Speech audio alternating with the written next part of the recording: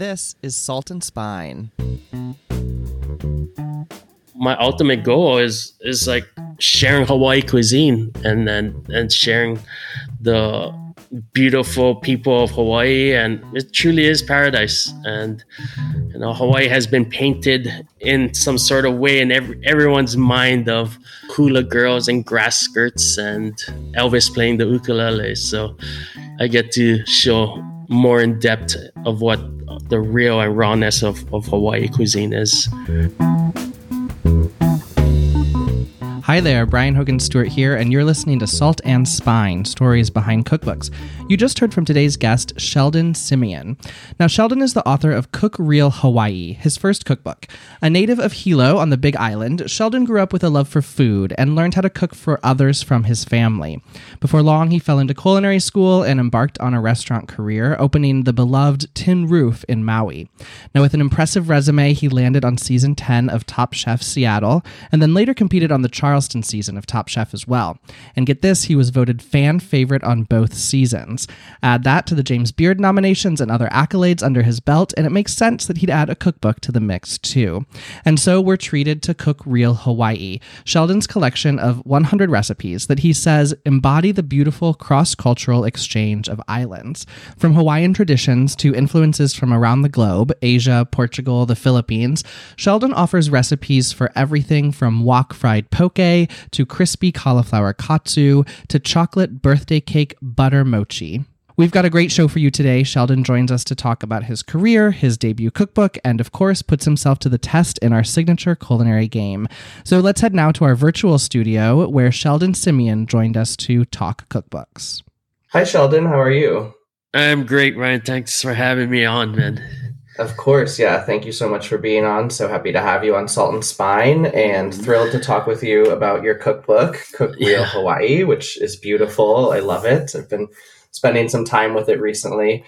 But we always like to start by talking about you and how you got to the place that you are today before we come back to the cookbook. So I'd love to hear a little bit about your childhood and the role that food played in your childhood. I know you grew up in Hawaii, yeah? Yeah, born and raised in Hawaii. Grew up on the Big Island in a small little sleepy rainy town called Hilo. Born into a family, I don't know, I'll put it up there as one of the highest food loving family out there. We love, everyone loves food, and I was just like surrounded by food. So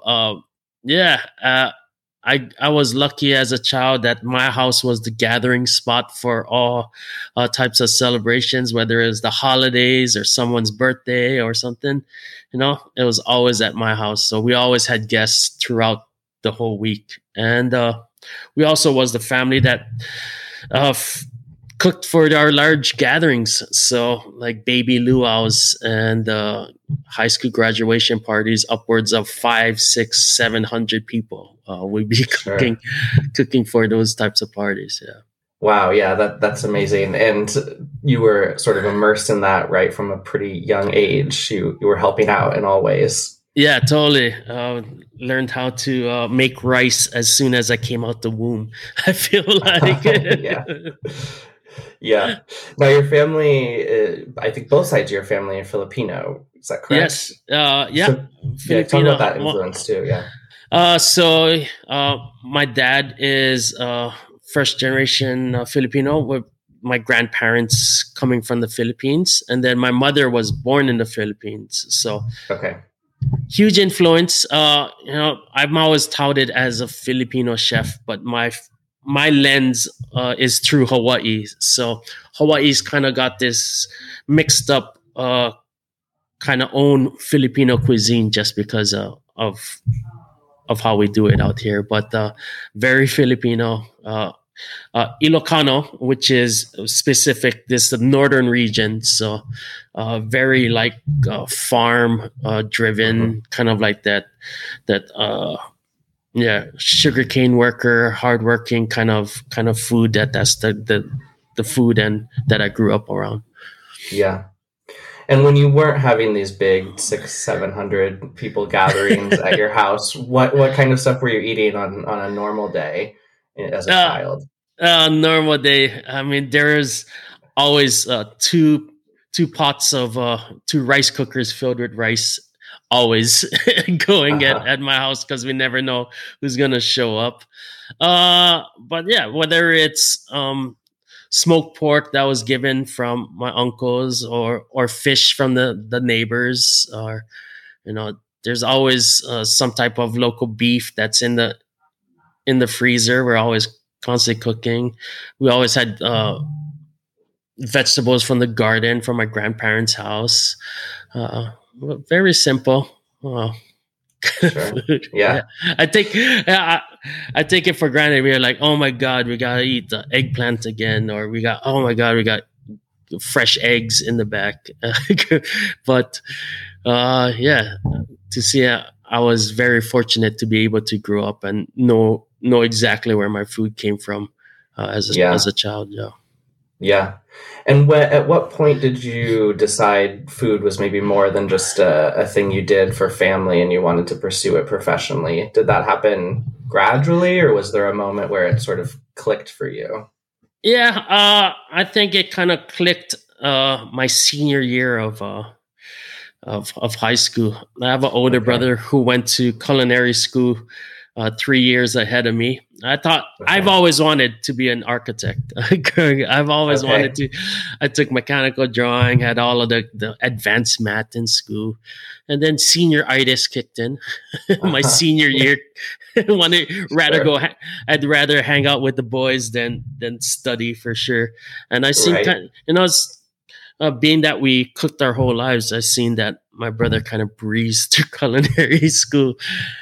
So I chose the same path. And then once I was in culinary school, I loved every moment of it. I was like, okay, this is probably what I'm going to be doing for the rest of my life.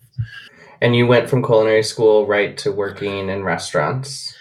Yeah, culinary school. I did do a internship at Walt Disney World, which Okay. changed my life, and that's where I met my wife, and brought me back to Maui. Brought me to Maui. That's how I followed her back to the islands. So And how quickly then did you go from culinary school to opening restaurants of your own? I think it happened pretty quickly, I think. well, I have a great company to thank for that. Ho'aloha, who I started off at Aloha Mixed Plate as a line cook, and then in a few years I became executive chef of that place, just to grind and work and seizing opportunities, I guess. Yeah. And then what was that decision like to open your first restaurant? Your first restaurant was Star Noodle, right? Yeah, well, that was my first responsible. I didn't own it. That was Sure. just the chef of it. Okay. Yeah, that was crazy. That was, thinking back of how young I was to be able to have the opportunity to run the restaurant like that. I poured my heart into it. I sacrificed a lot. Maybe a little bit too much looking back. I'm very fortunate that I have a supporting wife, but it was my first opportunity, and I gave it my all. And then you sort of you catapulted to a different level of fame, I guess, when you first appeared on Top Chef. What was that moment like when you got that call that you were going to be cast? I think season 10, right? Yeah, season 10 of Top Chef Seattle. My head was down in the dish pit the day that I got a call. My dishwasher didn't show up. Okay. Yeah. And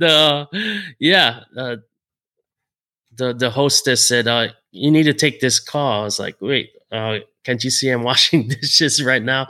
Can you just take a message? But luckily I took the call, and then went on and got casted on season 10. And it was, to think back at it, I was so nervous, and it was just like, I was just literally a kid in the middle of the Pacific Ocean, just doing my own thing. And here I am going to be on national television. But it for sure changed my life. Yeah. Yeah, I mean, you quickly became a fan favorite. You were on another season of Top Chef. You've sort of become a beloved figure in the Top Chef community too. I'm curious what that process of being on multiple seasons and being a fan favorite, did for you as a chef. Like what did you learn from that? What did you take away? I know you did a lot of, or I've read that you did a lot of introspection of in the moment, right? Like, am I cooking the right thing? Am I approaching this the right way? Like, how did that experience change? Yeah, there was definitely a lot of reflection through the moments, like always in the beginning, always questioning myself is whether I was worthy of those positions. But, every single opportunity, it was just like a moment of leveling up. It's like never ready for that moment in general, but, you go through it and you survive it, and you get to look back at it as damn, I did that. That was super cool. And it just continues to do that. And through those years, I've met so many amazing people that has opened up so many doors. And now I get to have this great opportunity to talk to people and share, my ultimate goal is like sharing Hawaii cuisine and sharing the beautiful people of Hawaii, and it truly is paradise. And Hawaii has been painted in some sort of way in everyone's mind of hula girls and grass skirts and Elvis playing the ukulele. So I get to show more in depth of what the real and rawness of Hawaii cuisine is through these opportunities. Yeah. And that experience of going through Top Chef and having those feelings, I mean, it seems like it made you even more proud to be cooking Hawaiian cuisine and the dishes that you grew up with, and to be presenting that, I hate the term, but authentically to the world. Yeah. You say Top Chef and I get like the Mufasa vibes. Like, ooh. Sorry. There's so many great moments in it, right? Like cringy, some cringy, but some are just like, they're all amazing in general. But it just opened up this huge platform, and I'm very thankful for that opportunity. Yeah. And when did you decide it was time to write a cookbook? I was always encouraged by my peers and everyone that was surrounding me. And I've never been academically the kind of guy that's studious and my head in a book and writing out essays or anything. And I never thought that I would write a book or be a part of that. But biggest encouragement was from my wife. And as I got to travel around the country and meet people, they always talk about recipes that they learned from their grandmother, or recipes that they learned from their family. And I learned it like firsthand. Quick story, one particular recipe kind of changed my idea on it, and that was our adobo recipe that we had in our family. Mm-hmm. My father always talked about how my grandmother would make it. And my grandmother, my dad is the youngest of the sons, so my grandparents were already old by the time like we were coming up, and he never could figure out this adobo recipe. But then I got the opportunity to go to the Philippines to learn it from a chef from the region where my grandparents came from. And when I came back, I cooked it for him, and his eyes lit up, and it was the type of recipe that my grandmother, what she was searching for. And in that moment, I realized how lucky I was to be able to get that back. And I think back of how many recipes have gone by where it faded away. I was like, I wish I learned it from Auntie. I wish I learned it from Mom. And here I have this opportunity to put it down in a book, and it can live forever. And that was one of those motivating factors. Is like, okay, I can create this legacy through this book and share my recipes with my family and everyone else. Yeah, sure. That trip to the Philippines and that adobo recipe, did that happened before you were writing the book, or that happened as part of your book process? No, that happened before.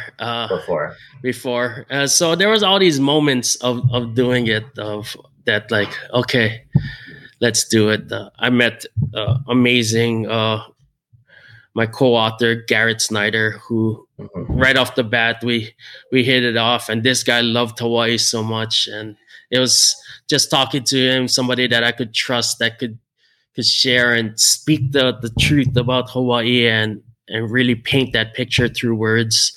And yeah, we did it. It was a crazy process for sure. Yeah. And we just had the start of the year goes, and cookbook number 2 talks are like heavy in front of everyone's mind. So yeah, we see there's a lot of pressure there. Yeah, for another book, right? How'd you come up with the title, Cook Real Hawaii? Yeah, it was actually presented to me, the title, Cook Real Hawaii, and at first I didn't like it. I thought it was it was too in your face. It was like, what the hell? I felt a lot of pressure of like, okay, this is the real Hawaii. But in the end, I looked at it, and the realness was like me being transparent and me sharing my whole rawness of like, this is what I experienced, and this is the realness of it all. And those stories that I tell are real. The recipes, maybe everyone doesn't believe in it, but the place where it comes from is real. Like my heart here in Hawaii, growing up in Hawaii, all of those feelings are real. So I was like, yeah, let's do it. And is that something you had to grapple with throughout the process of the cookbook, that pressure to encapsulate whatever real Hawaii is versus, it is a really personal book. It's your personal stories, personal recipes.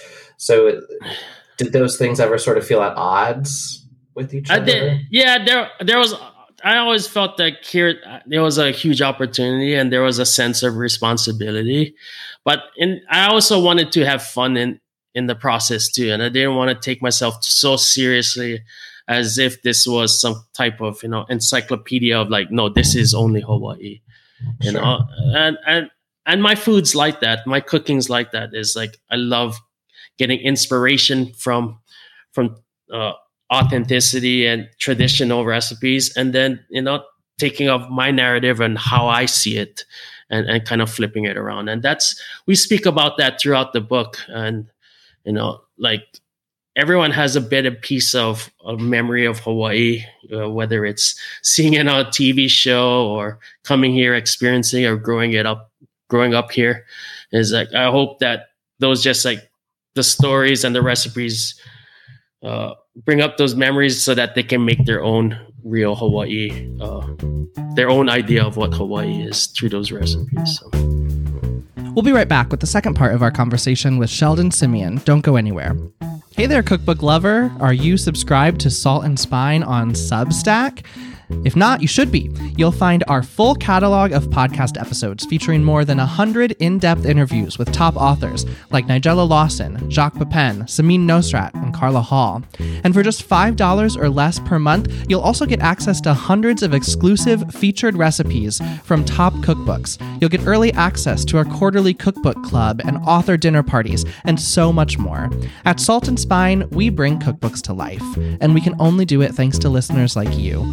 Join the Salt and Spine community today and support our effort to bring you top-notch interviews and the best cookbook content. Find out more at saltandspine.substack.com. And now, back to our conversation with Sheldon Simeon, author of Cook Real Hawaii. And as much as you, I think, want to equip people through your cookbook with the ability to do that, right? There's also, I know you intentionally did not include some recipes that some people might pick up a book called Cook Real Hawaii and think would be in there, right? Like poi or kalua pig. Why did you decide not to include some of those recipes that some people might think are sort of staples in a book of Hawaiian cuisine? Yeah, I want, like, some of those recipes that people would think, stereotype will be in there.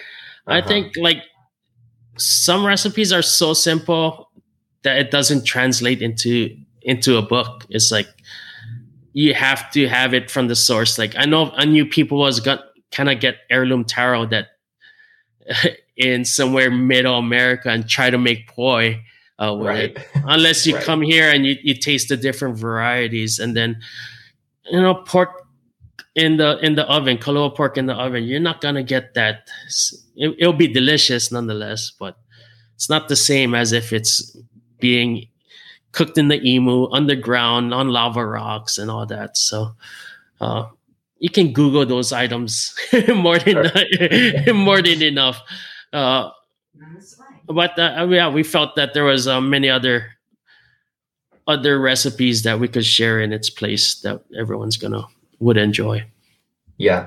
And what are some of those recipes if you had to, I don't like to ask favorite recipes, right? But if somebody picks up your book and says, I want to cook a few things to introduce myself to your world, what would you suggest are some good recipes to start with?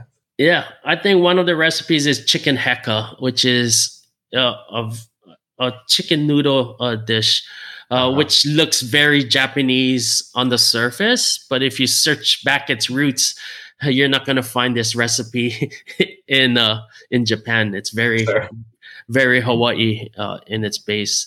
And I love that. I love that there's recipes like that.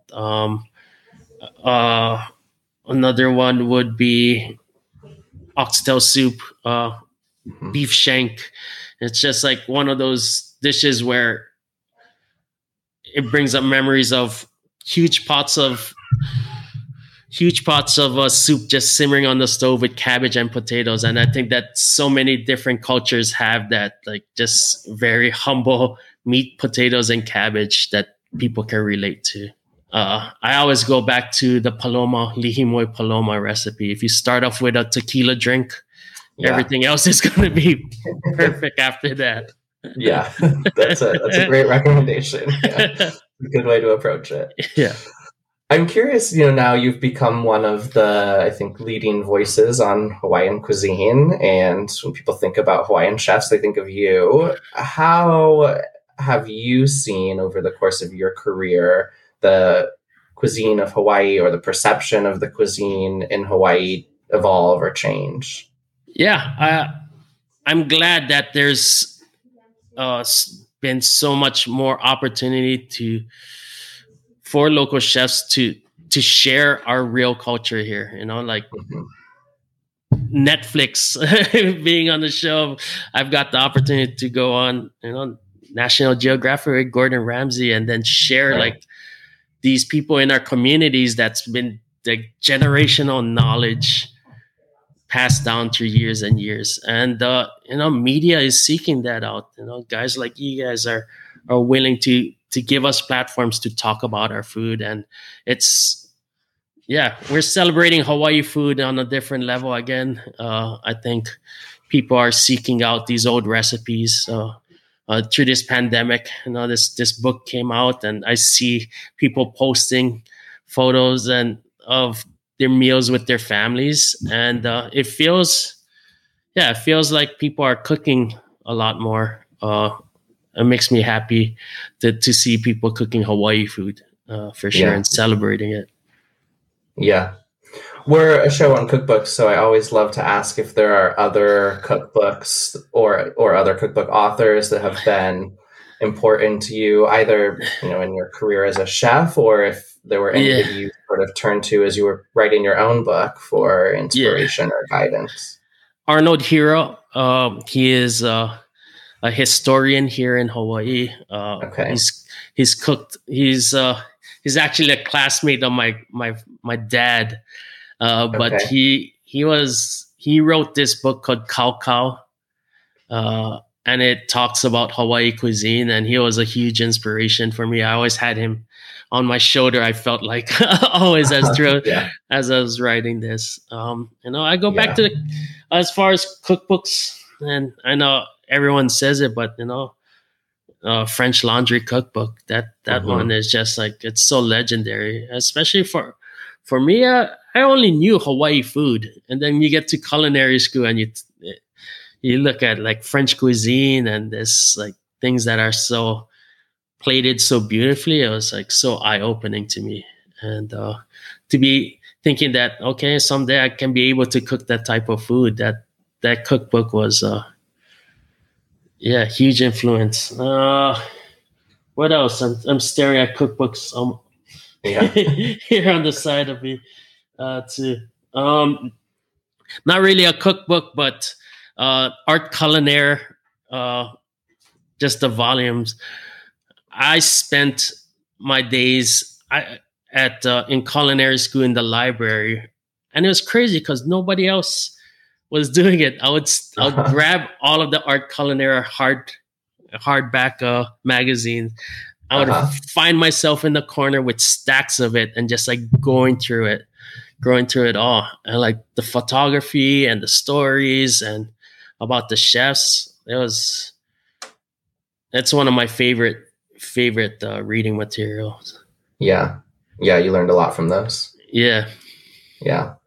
What role, since we've talked about this a little bit, but what role do you think cookbooks play in helping tell that story of our culinary histories, of preserving recipes? What role do you think cookbooks play in achieving that, and how do you think your work fits into that model?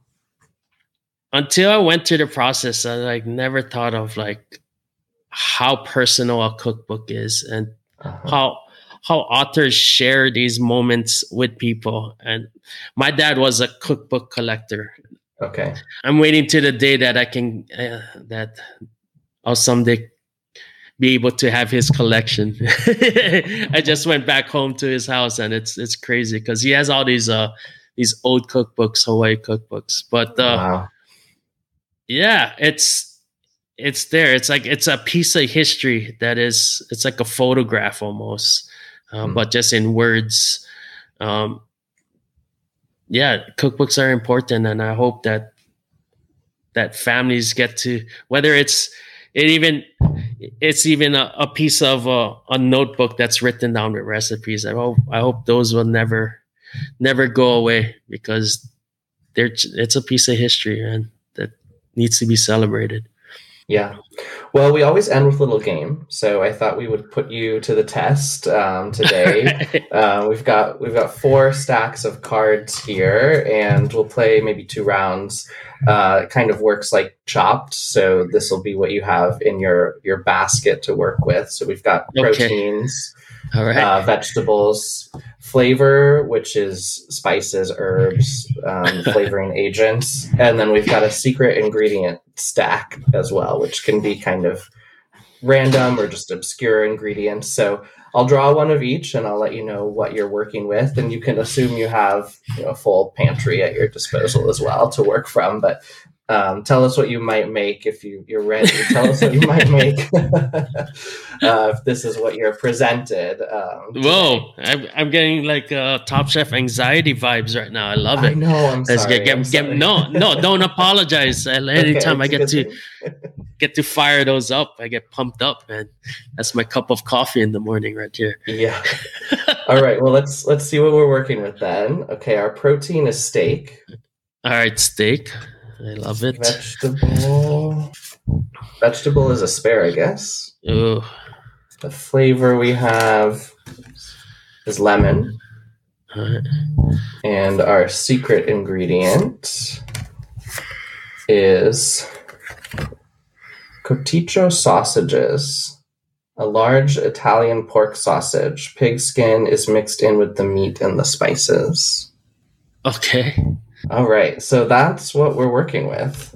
Cotticcio sausages, steak, asparagus, and lemon. What might we make? All right, it's steak. I'm always like, keep it as simple as possible. So I like steak that's seasoned well, and then with a good sear in a cast iron pan. Baste it with butter, a little bit of garlic and thyme. Let it rest. Sure. It's going to be medium rare. The sausages, I'm going to make a pois sauce, but I'm going to use that as the base because of the spices. I'm going to add some Szechuan peppercorns, maybe some green peppercorns, finish that off with some cream and some demi. That will be the steak sauce. And then lemon and asparagus. I like asparagus, or like when you're topping it with steak, to be vegetables that are like seasoned heavily with citrus.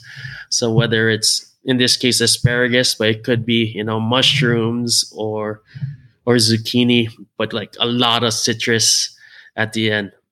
So steak au pois with what was the sausage?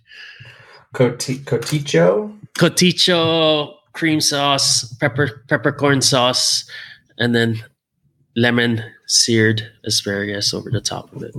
It sounds delicious. That's great. Let's do one more. I feel like that was an easy one. Yeah, that was things that I would easy. already would do. Right. Let's see what we get this time. Okay. Protein this time is ham. Ham. Okay. The vegetable we're working with is cabbage. Oh, there you go.